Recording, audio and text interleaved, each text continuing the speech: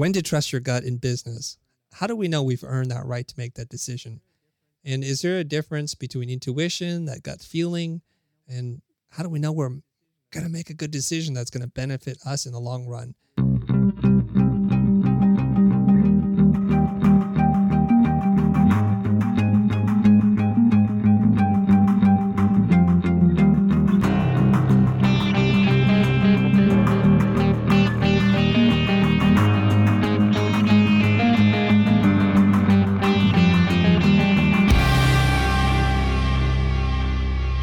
So Mo has been very courageous to let you know what he's really going through right now. And he's been also just super generous in saying, Chris and I have worked through these issues already recently. And just to recreate that conversation, that dialogue, so that you all can sit in on a coaching session together. Usually these are done in private for a lot of money, but we're doing it here for you. And of course, our heart-centered leader, our marshmallow and hot cup of coffee or chocolate, Nidhi, our mental health therapist, is here just to make sure I don't destroy a lot of people, that there's a little heart in the robot here. With that, let's continue the conversation. Do you know the video meme of the lady on the subway with her headphones on and she's closing her eyes and she's like shaking her shoulders and she has that face of like pure joy? When you started playing that music, I'm in my dark office, screens closed, eyes closed, and I'm just wiggling my shoulders. Just boom. Left to right, vibing. That was very nice. That's very cool. You almost destroyed it, but thank you. All right, I want to read a comment here from Angelique. Angelique is very active in our rooms here. And so Angelique is saying that are the results being discussed measured by money made and not by the impact of the content? Anyone can sell stuff online and lots of people are ripping people off claiming success. Can you clarify? I don't think we talked about results.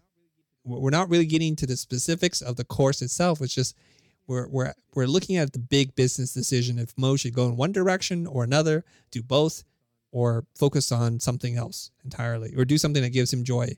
You shared an example of something that was going on in your life that you found tremendously difficult for reasons you know.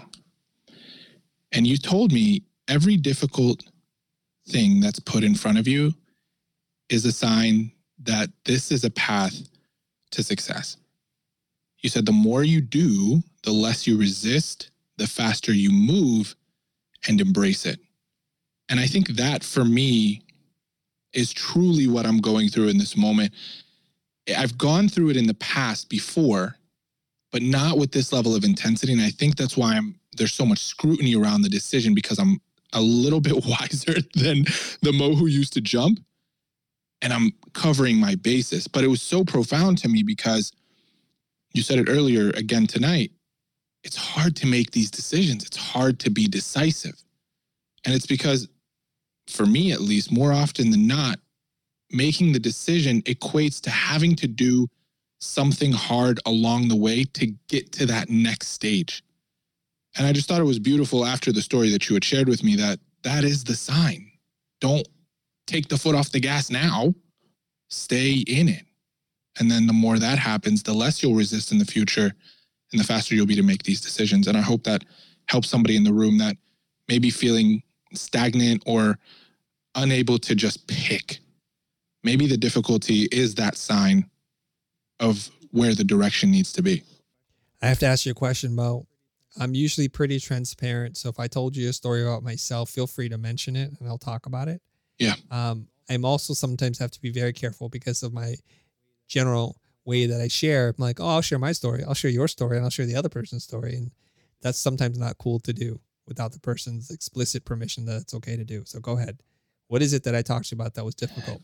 This was about your hair. Oh, I'll share that right now. Yeah. And what I loved about it was you were, whether you knew it or not, I think you were pretty vulnerable with me and how you were feeling during that era. So I'd love for you to share that and how you grew through it too. Yes. And this may be hard for some of you to believe, but I'm bald. Now that's the part that's not hard to believe. Obviously I am. But for a number of years, I had some crazy hairdos, right? I had at one point dreadlocks and like really crazy spiky hair. But all of that maintenance was just too much for me. Sitting in the salon chair for hours, getting my hair bleached and getting it cut and making the appointment. It was just too much. So while I was like in my mid 20s, I think it was only a year or two after starting the company, I'm like, that's it. I'm tired. I'm going to go buy electric shears. I'm just going to shave my head. And that's what I did. And, to my surprise, people are like, hey, that's cool. And I loved it because basically every 3 or 4 weeks, I would just buzz cut my own hair and be done with it. Super efficient, right? Like trying to tap into some of that Einstein magic where if you have the exact same wardrobe, you don't have to spend any time thinking about it. No product, no fuss, no muss. So that became my hairstyle. And over the years, as my hair starts to thin out, instead of cutting my hair every 3 or 4 weeks, it'd be every 2 weeks. And then instead of using a number 2 razor, it'd be number 1, and then it'd be just a 0, just getting a shorter and shorter cut. And eventually, I don't know when it is now that I'm in my 40s, I'm like, okay, I have to shave my head now because I don't like splotchy patches of hair on my head. It doesn't look clean. It doesn't look right for me. So I start to shave my head. Now it's becoming an every other day occurrence. And I'm hating this process and this experience because I'm like, what a drag. This sucks. Maybe I should just have it all lasered off so I don't have to deal with this. I don't really care. Don't really have an attachment to the hair. It's just a pain in the ass. So a lot of times what I would do, I would sit there in bed. I'm like, I don't want to do a Zoom call. I don't want to do anything because if I do, I got to go and cut my hair again. I got to shave it with a razor blade. And every time I was doing it, I was not happy. I was angry about it. It's just like, oh, this is minutes away from doing something much more important. And he's sitting here doing it. And of course, when I'm in that mindset, I cut my head and I'm bleeding. I'm like, okay, this is not a good way to be. So I have to make some peace with myself. You know what? I either shave my head or I don't. I either like it or I don't. But choose one or the other. If I don't care what people say, let it grow out. Who cares what it looks like? That's that. And if I'm going to do it because I care, then learn to embrace and love the process. Learn to tell yourself this is a joyful experience. And it took a long time. It wasn't just an overnight thing where I wake up one day, I'm like, I'm going to just do it. Not a big deal. No, it took weeks of me sitting in the shower, having a conversation with myself saying, you know what? Learn to love this. Learn to love this. And now I do it. And I'm instead of just pushing through it, I'm like, you know what? This shaving cream smells really nice. It's nice to feel like the hot water on your head. And it feels good to be clean and like a dolphin, hairless, totally. And I just tell myself this. So the reason why I tell Mo this is because a lot of times we look at people from afar and we think, oh, everything comes easy. So therefore, if we want to be successful, just choose the easy path. Don't do the hard work. Don't stick it out. This is more fun today, so let's pursue that instead. And I'm just illustrating something very simple that you don't love at the beginning, but you learn to love it, or you change your mind and you do something else. But doing something and being miserable about it isn't the way to move forward because you're only going to self-sabotage. And there's countless examples of this. If you look into your own life, if you tell yourself a different story, the results and the joy that you get from doing it will be very, very different. Nitty's on the back channel like, yo, I need receipts of the hair. Where's the bleach spike pictures, man? I need to see them. I can show it to you. Please. I'm curious why earlier you said when Henry made the comment about joy, you're like, we're opening a can of worms. Where was your headspace there? Where did you want to take it when you asked? Well, it was simply because we think we have clarity.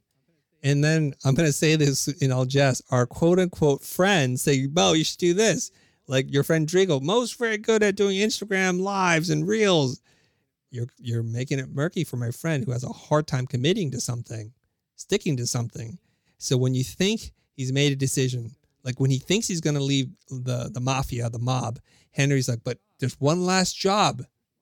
Mo, there's one last job. It's the big score. Mo's like, oh, they just pull me right back. That's why I was laughing. I'd hit a score with Henry. I feel like it would be a great movie. I don't know if the ending is good, but I don't know. Another thing I was thinking about was, all right, well, I want to hit this revenue goal this year. I want this as a result of my hard work this year, and I want that. And then the next question that came to mind was, what for? Why do I want this? Why do I want to hit that revenue goal?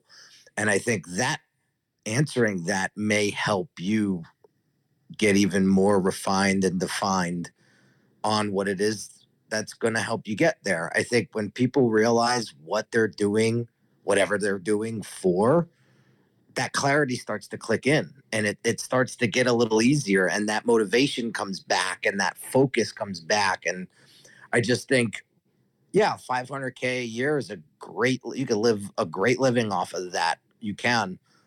What for? What do you plan on doing with that? And maybe sharing that. You don't have to share that with all of us, but I mean, sharing it with your family, sharing it with your mentor, sharing it, whatever. I think that's really going to help people understand what you're doing. And I think that could bring a tremendous amount of action. And I like what Chris said before was, it's hard to be successful in something that you're half excited about. So I think what's going to bring you the best result for your company this year is just doing what you love to do, and knowing why you're doing that, and never lose focus of that. I also was thinking, Mo, that part of you building your intuition is that you recognize this pattern of wanting to jump and feeling trapped. And I think that is part of, developing that intuitive response too, because because the definition is based on the ability to kind of gauge these different patterns, that's now one that you can incorporate into your gut instincts, right? So that discernment in that moment, now that you know what that feels like, right? To feel, like I'm jumping because that's what I'm used to and that's what's comfortable for me. I think that data and that information can now be, a part of how you move forward and make different decisions for your business. You're 100% right. I want to share at how difficult that was, though. And maybe you're listening and you're like, well, this doesn't sound that hard. But at the core, like, the conversation was around, you made this much this year, and you made this here, this there. And that was the data. That was the surface level data about the business. But the root of the problem, I had to look in the mirror really hard, because I literally, and I'll share this at some point, maybe on my iPad, I literally wrote down 2013 to 2022. And I mapped out, and there's 3-year segments of trying something. Now, granted, I was in academia for the majority of it, right? But there was a lot of justification happening as I reflect in the moment that, well, you're trying, you're experimenting. But it wasn't trying and experimenting with the intention of staying in some of those things that I was trying and experimenting. There was a lot of fear there. There was a lot of self-doubt, a lot of kind of doing, but not really doing. And this conversation, and you guys can go back to an after hours that we had a year ago, remnants of this conversation before facing it were there. But if you're listening and there's something about this that resonates with you, I want to let you know that after my midnight calls with Chris, there are moments of reflection that are difficult to look at, because you're seeing somebody that doesn't match with the ideal version of yourself that you want to evolve into. So I recognize, and I'll use a term here, that I'm incongruent.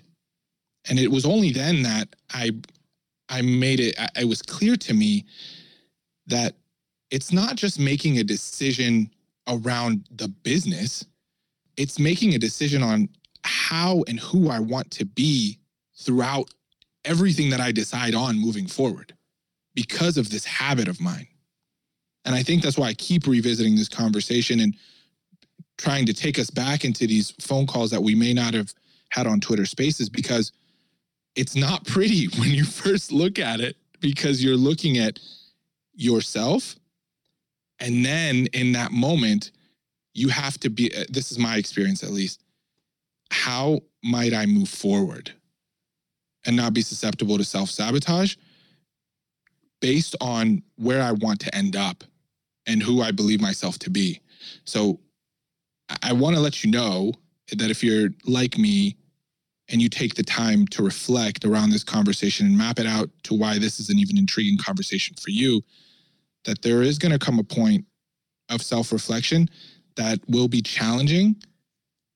But I can tell you, as I'm a little bit after that point of self-reflection, it is really liberating. So I just want to say that out loud and thank Nidhi and Chris for, rocking with me as we've been talking about this over, I think what's been 2 weeks now.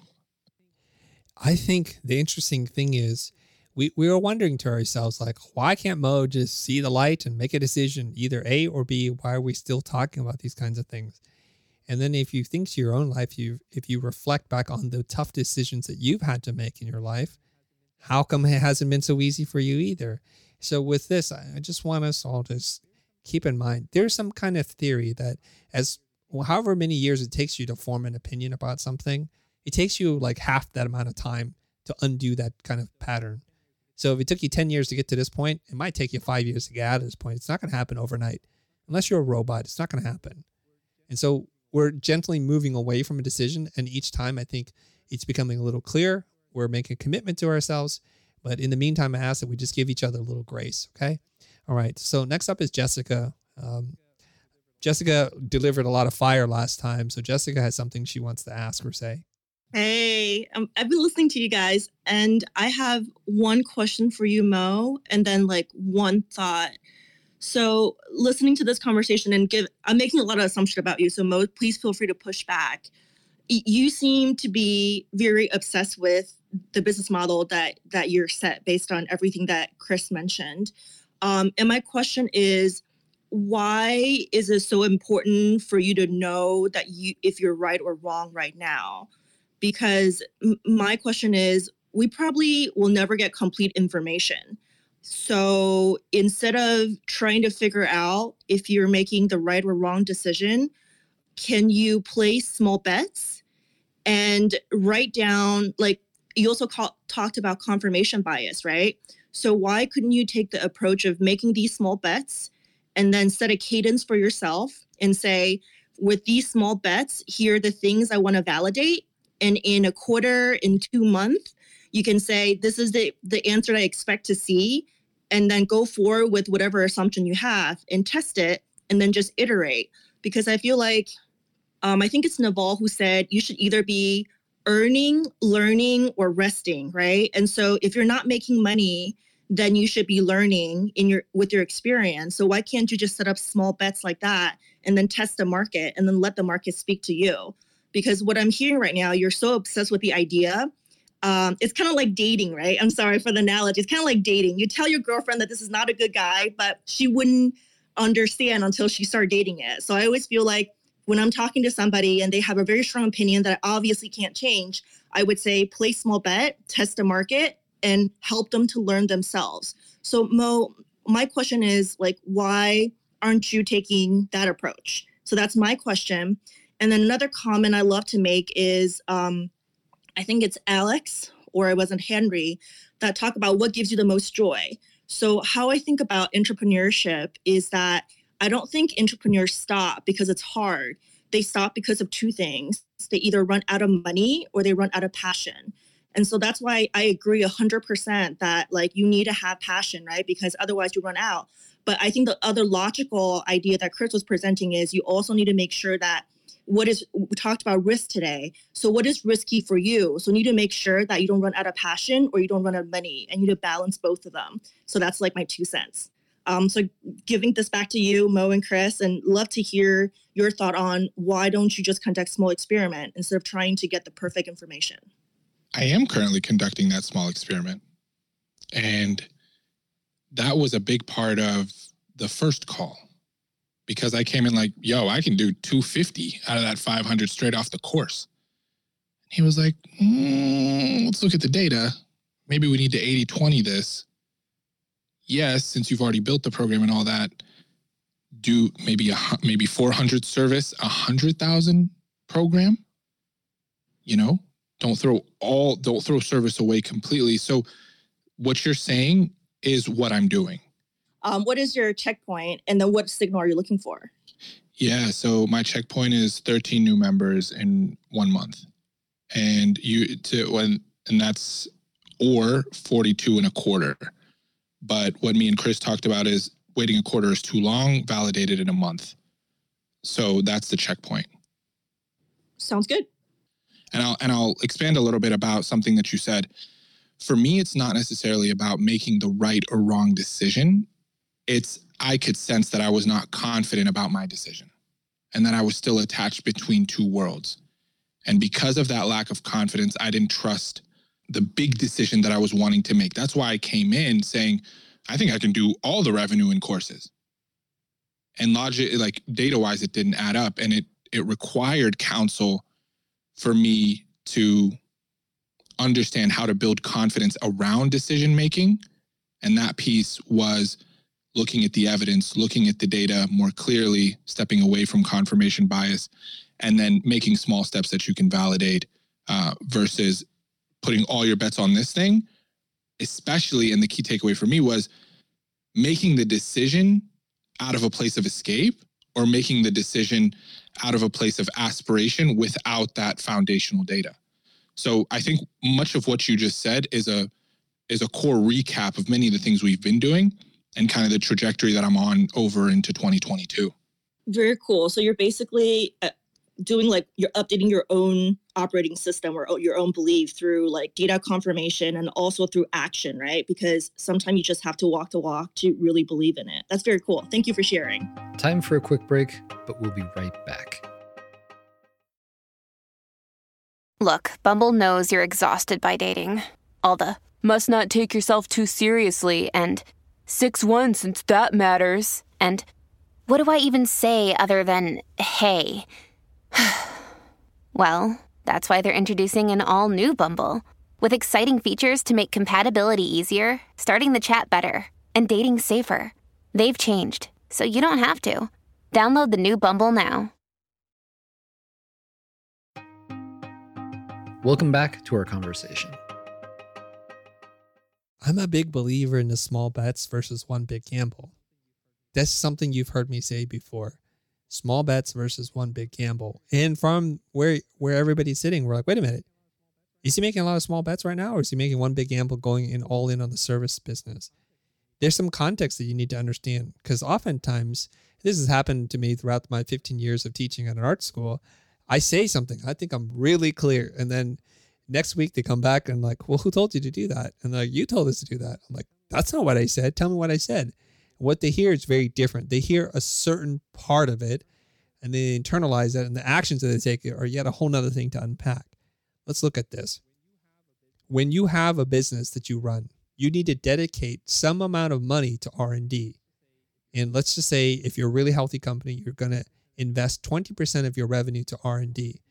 That R&D is what you do to ensure that you don't get disrupted by someone else, that you disrupt yourself. It could be called the Skunk Works program or something like that. So in that program, let's just say you make $1 million a year, you're going to spend $200,000 in R&D, which is a really healthy amount of money. You don't want to say, well, we have one big idea. Let's go all in on this one idea. If the idea fails, we'll have to wait the next year to try again. What you want to do is you want to take that $200,000 and you want to break it into 10 small projects, and you keep trying and you iterate and you learn. And chances are by the 7th or 8th failure, you'll have figured something out and you still have some money to make it work. That's where I think the small bets versus the one big gamble is really effective in entrepreneurship. Problem here is, Mo, unmute yourself. I just want to ask you a series of really quick questions here, okay? Are you independently wealthy? No. Do you have a trust fund? No. Do you have like some kind of crazy lottery ticket we don't know about? Or you have venture capitalists backing you? No, and I don't have oil money, even though I'm Arab. All right. I can just scratch that off too. Okay, we cleared that part out.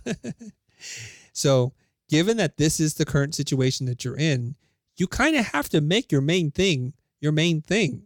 You got to make it work, because without the main thing bringing in the money so that you can try the R&D projects, nothing's going to work. That's why we went with the 80-20 philosophy. You see, because it also happens to fit within 20% in R&D. So you can chalk up creating the course thing as just a learning experience or something that gives you joy, something that makes your heart happy. Totally fine. But when you're telling me it's 50-50 or this or that, I'm like, what are you thinking? Doesn't make sense to me right now. I just want to be clear about that. Okay. Now, here's something I want all of you to think about. Whatever job that you're at right now, you remember when you started, you loved this thing so much? You probably even told yourself, I can't even see myself doing anything else. And along the way, you don't get the results that you want. You're not paid what you're worth. You're not capturing the attention or the audience or creating the influence And most importantly, you're not creating the kind of impact that you want to make on the lives of the people you wish to serve, whether that be your client's customer, or some other audience. You're not making any of that. So you're starting to feel like this is work and the work sucks and the joy's escaping this whole thing that you do. And it's just turning into a job. It's a job now for you. But change the variables here and ask yourself this question. Would I feel that spark of joy and that passion to do what it is that I'm doing today if I was paid what I was worth? If I was getting the audience and the accolades and building the authority in the space that I'm in? If I can feel like I'm making progress towards the top of the heap, would that change my outlook? And if the answer is yes, don't switch gears. Figure out how to be successful at the thing that you used to love. Because otherwise you're going to switch. And here's the dangerous part in all of this, if I may use that word so loosely here, is you haven't yet developed the blueprint for success. So when we talked earlier about Elon Musk or Steve Jobs being able to go from one risky venture to another, it's because they already have that blueprint for success. And Mo's still a relatively young person. He's still relatively new in his career path, which is different than what he studied in school. So I want for him what I want for all of you is to taste success, to for 1 minute in your life to be able to say, I'm top 1,000, I'm top 100, I'm on the Inc. 500, 5,000 list. I've made it. I have a blueprint. Not a guarantee for success in future endeavors, but hey, that's something that you can put in your cap, that feather you can put in your cap, knowing very well you've been here before, you know how to get here again. This is where I'm a big proponent for persistence and the Ryan Holiday expression, persist and resist. Persist in the endeavor that you're doing and resist the temptation of doing something different. Now, Mo, to the question that Nidhi has said, which I think solves all of our problems in the most economical number of words. Is it avoidance or is it misalignment?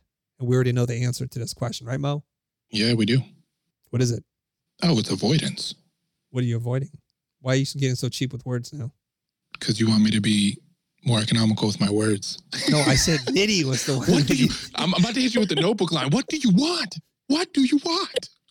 I give you what you want. You tell me. I interrupted the vibes, but we're here because I'm interrupting the vibes. No, it's the dip. Avoiding the dip. You know, it's the work that previously I did not want to do. And I think that's why you told me to earn the right. That's what's avoiding the things that make it feel like a job. And through these conversations and through you playing back to me your history, you're rewarded for that hard work. And I was listening to a talk, and I really feel like the universe is aligning with what I'm asking for, whether you believe in signs and fluff or not. I was listening to a talk by Alex Hormozi, and he says, do not quantify work as just the output of what you do, but rather quantify it as the input of building your character. I may have butchered that, but the perspective shift for me is huge because I'm not doing this work in vain. No, this is changing who I am for the better relative to what I want to accomplish. And just that switch from that lesson and from the conversations with you, I did it this past weekend. Going back to your hair shaving analogy, I was reviewing some copywriting for a sales page, something very simple that I did not want to do. It was taking longer than I had expected it to. It's like I could be doing something else. I could be creating content. I could be writing something for my group. And then I literally, it was so weird. I paused and I thought of you. I thought of Nidhi too. And I just took like a really deep breath. And I said the words that you told me. You were like, the more you do, the less you resist, the faster you move, the more you'll embrace it. And I had to trick myself. And I said, I love this. I love editing this copy and giving the copywriter notes. I love having to go through this sales page. I love that it's taking me long. I love that I'm learning different ways to give direction better as a leader. And at the end of it, I felt fulfilled. And aside from fulfilling the task, the fulfillment to get through that very micro situational dip, which is representation around this whole theme. So that's the long-winded answer on my economical use of the word avoidance. All right. I want to just make sure that Nidhi has some opportunities here to add to the conversation because we've been moving the mic around but not passing it to Nidhi. So Nidhi, what are your thoughts on this?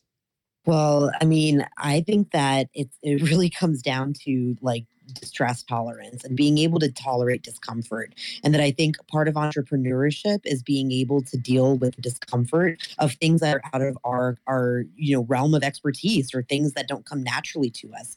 And I think, Mo, if you reflect back early on your entrepreneurial journey, there were probably other moments that were equally difficult that you were able to learn to tolerate and push through in order to get to a place where you've been so successful in your current business. So I think, what I'm taking away and what I hope the audience understands is, just past that point of discomfort is really where the growth begins.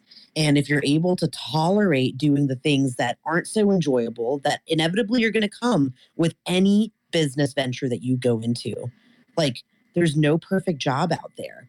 There's no problemless job, right? So it's about getting comfortable with the challenges that are going to be, in any position that you take, in any avenue that you go. So I just have appreciated the conversation and glad I could be the marshmallow in this talk. I really appreciate that. Well, before we had fire, we had gasoline, we had sticks. Now we have fire and we have marshmallow and hot chocolate. So I don't know what Mo is just yet, but we'll figure Graham it crackers. That's Graham right. crackers. Chris, come on now. What are you talking? Why don't you never know what I am? I'm like graham crackers, bro. Like the whole thing. I admit it. My dessert game is not on point. Just going to put that out there. Bettina, you have the mic now. Go ahead. Thank you so much, Chris. I've been listening to these conversations with you and Mo. It's been so enjoyable to listen. And, I've known you guys for quite some time, especially you, Chris. And so you're the only man who will keep me up past my bedtime on the East Coast. So just so you know. And so I've been following you for years, and I know you through Jose Cabele from way back at the school on YouTube. And so what I'm about to share is for Mo. It's something that has helped me, and I never knew it would help me years later.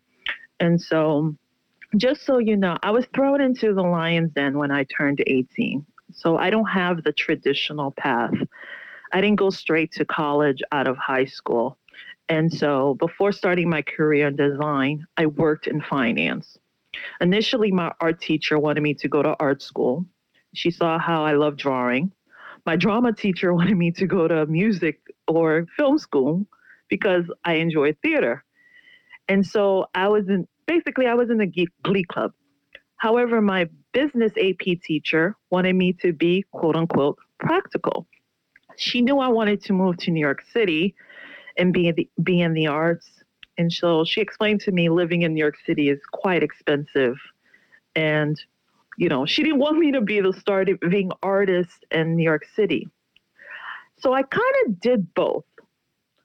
But, while I moonlighted working in film and music, during the day, I worked as a financial analyst. I worked with majority of the financial institutions for years.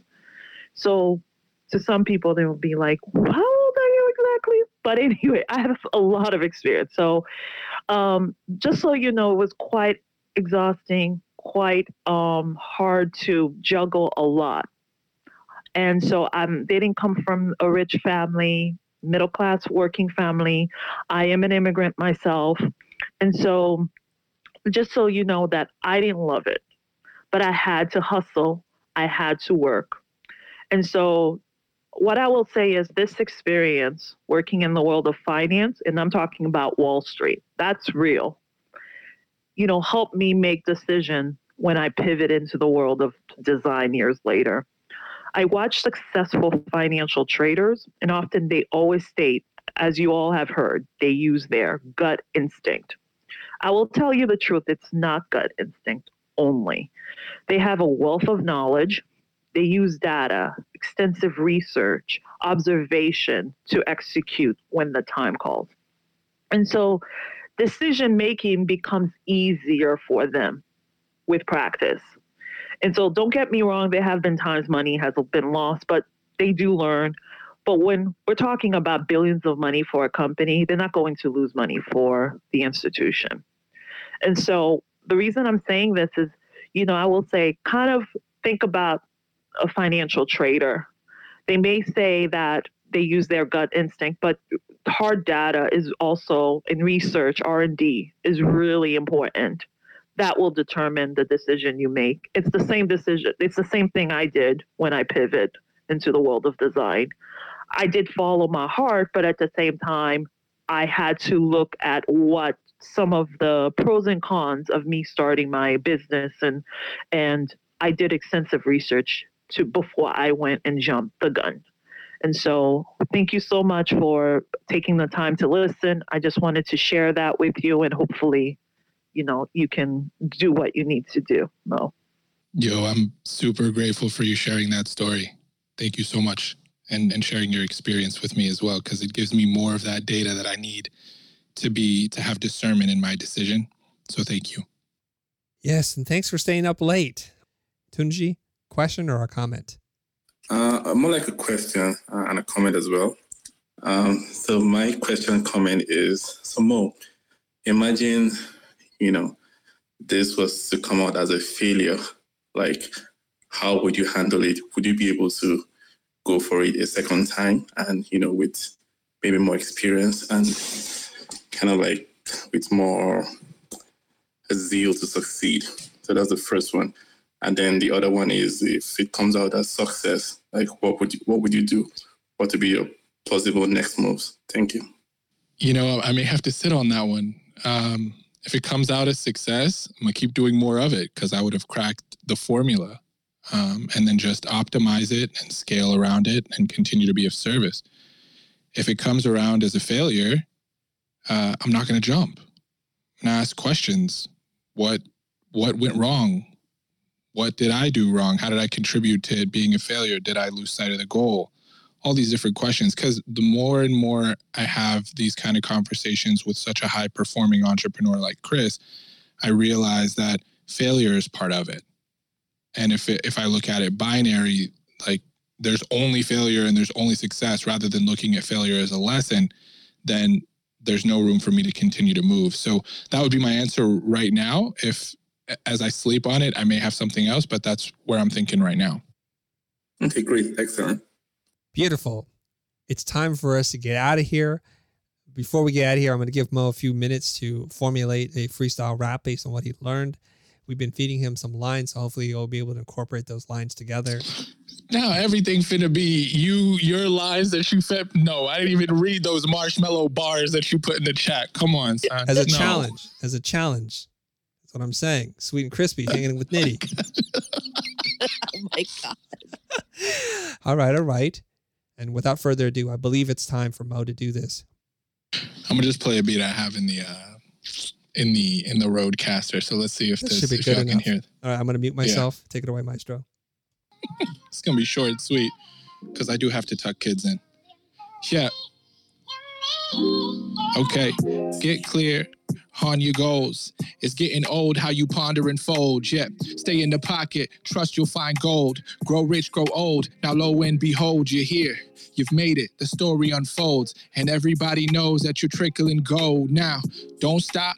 Don't take the low road, take on the high road, do it as the show goes, because it's the spotlight for you, the spotlight for me, the spotlight for I. And every time we do it, we gonna try till death do us part. If we fail and we do it, we gonna get back up if we fall. The rest is we gonna stand tall, because it's strictly off the dome. I be out here popping like Cristo with the Crisco, and I got Nitty right here to my right. People know that we gonna be up here, we gonna fight. We gonna keep the rhymes tight, we gonna keep the bars right. Everybody know the game, this the biz fundamentals. I'ma keep going off the mental, knowing off the beautiful instrumental. And that's a wrap, literally and figuratively. We'll see y'all next time. Yeah, that's it.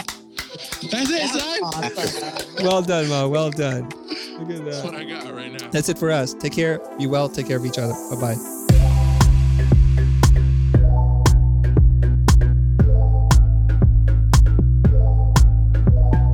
Thanks for joining us this time. If you haven't already, subscribe to our show on your favorite podcasting app and get a new, insightful episode from us every week. The Future Podcast is hosted by Chris Do and produced by me, Greg Gunn. Thank you to Anthony Barrow for editing and mixing this episode, and thank you to Adam Sanborn for our intro music. If you enjoyed this episode, then do us a favor by rating and reviewing our show on Apple Podcasts. It'll help us grow the show and make future episodes that much better. Have a question for Chris or me? Head over to thefuture.com/heychris and ask away. We read every submission and we just might answer yours in a later episode.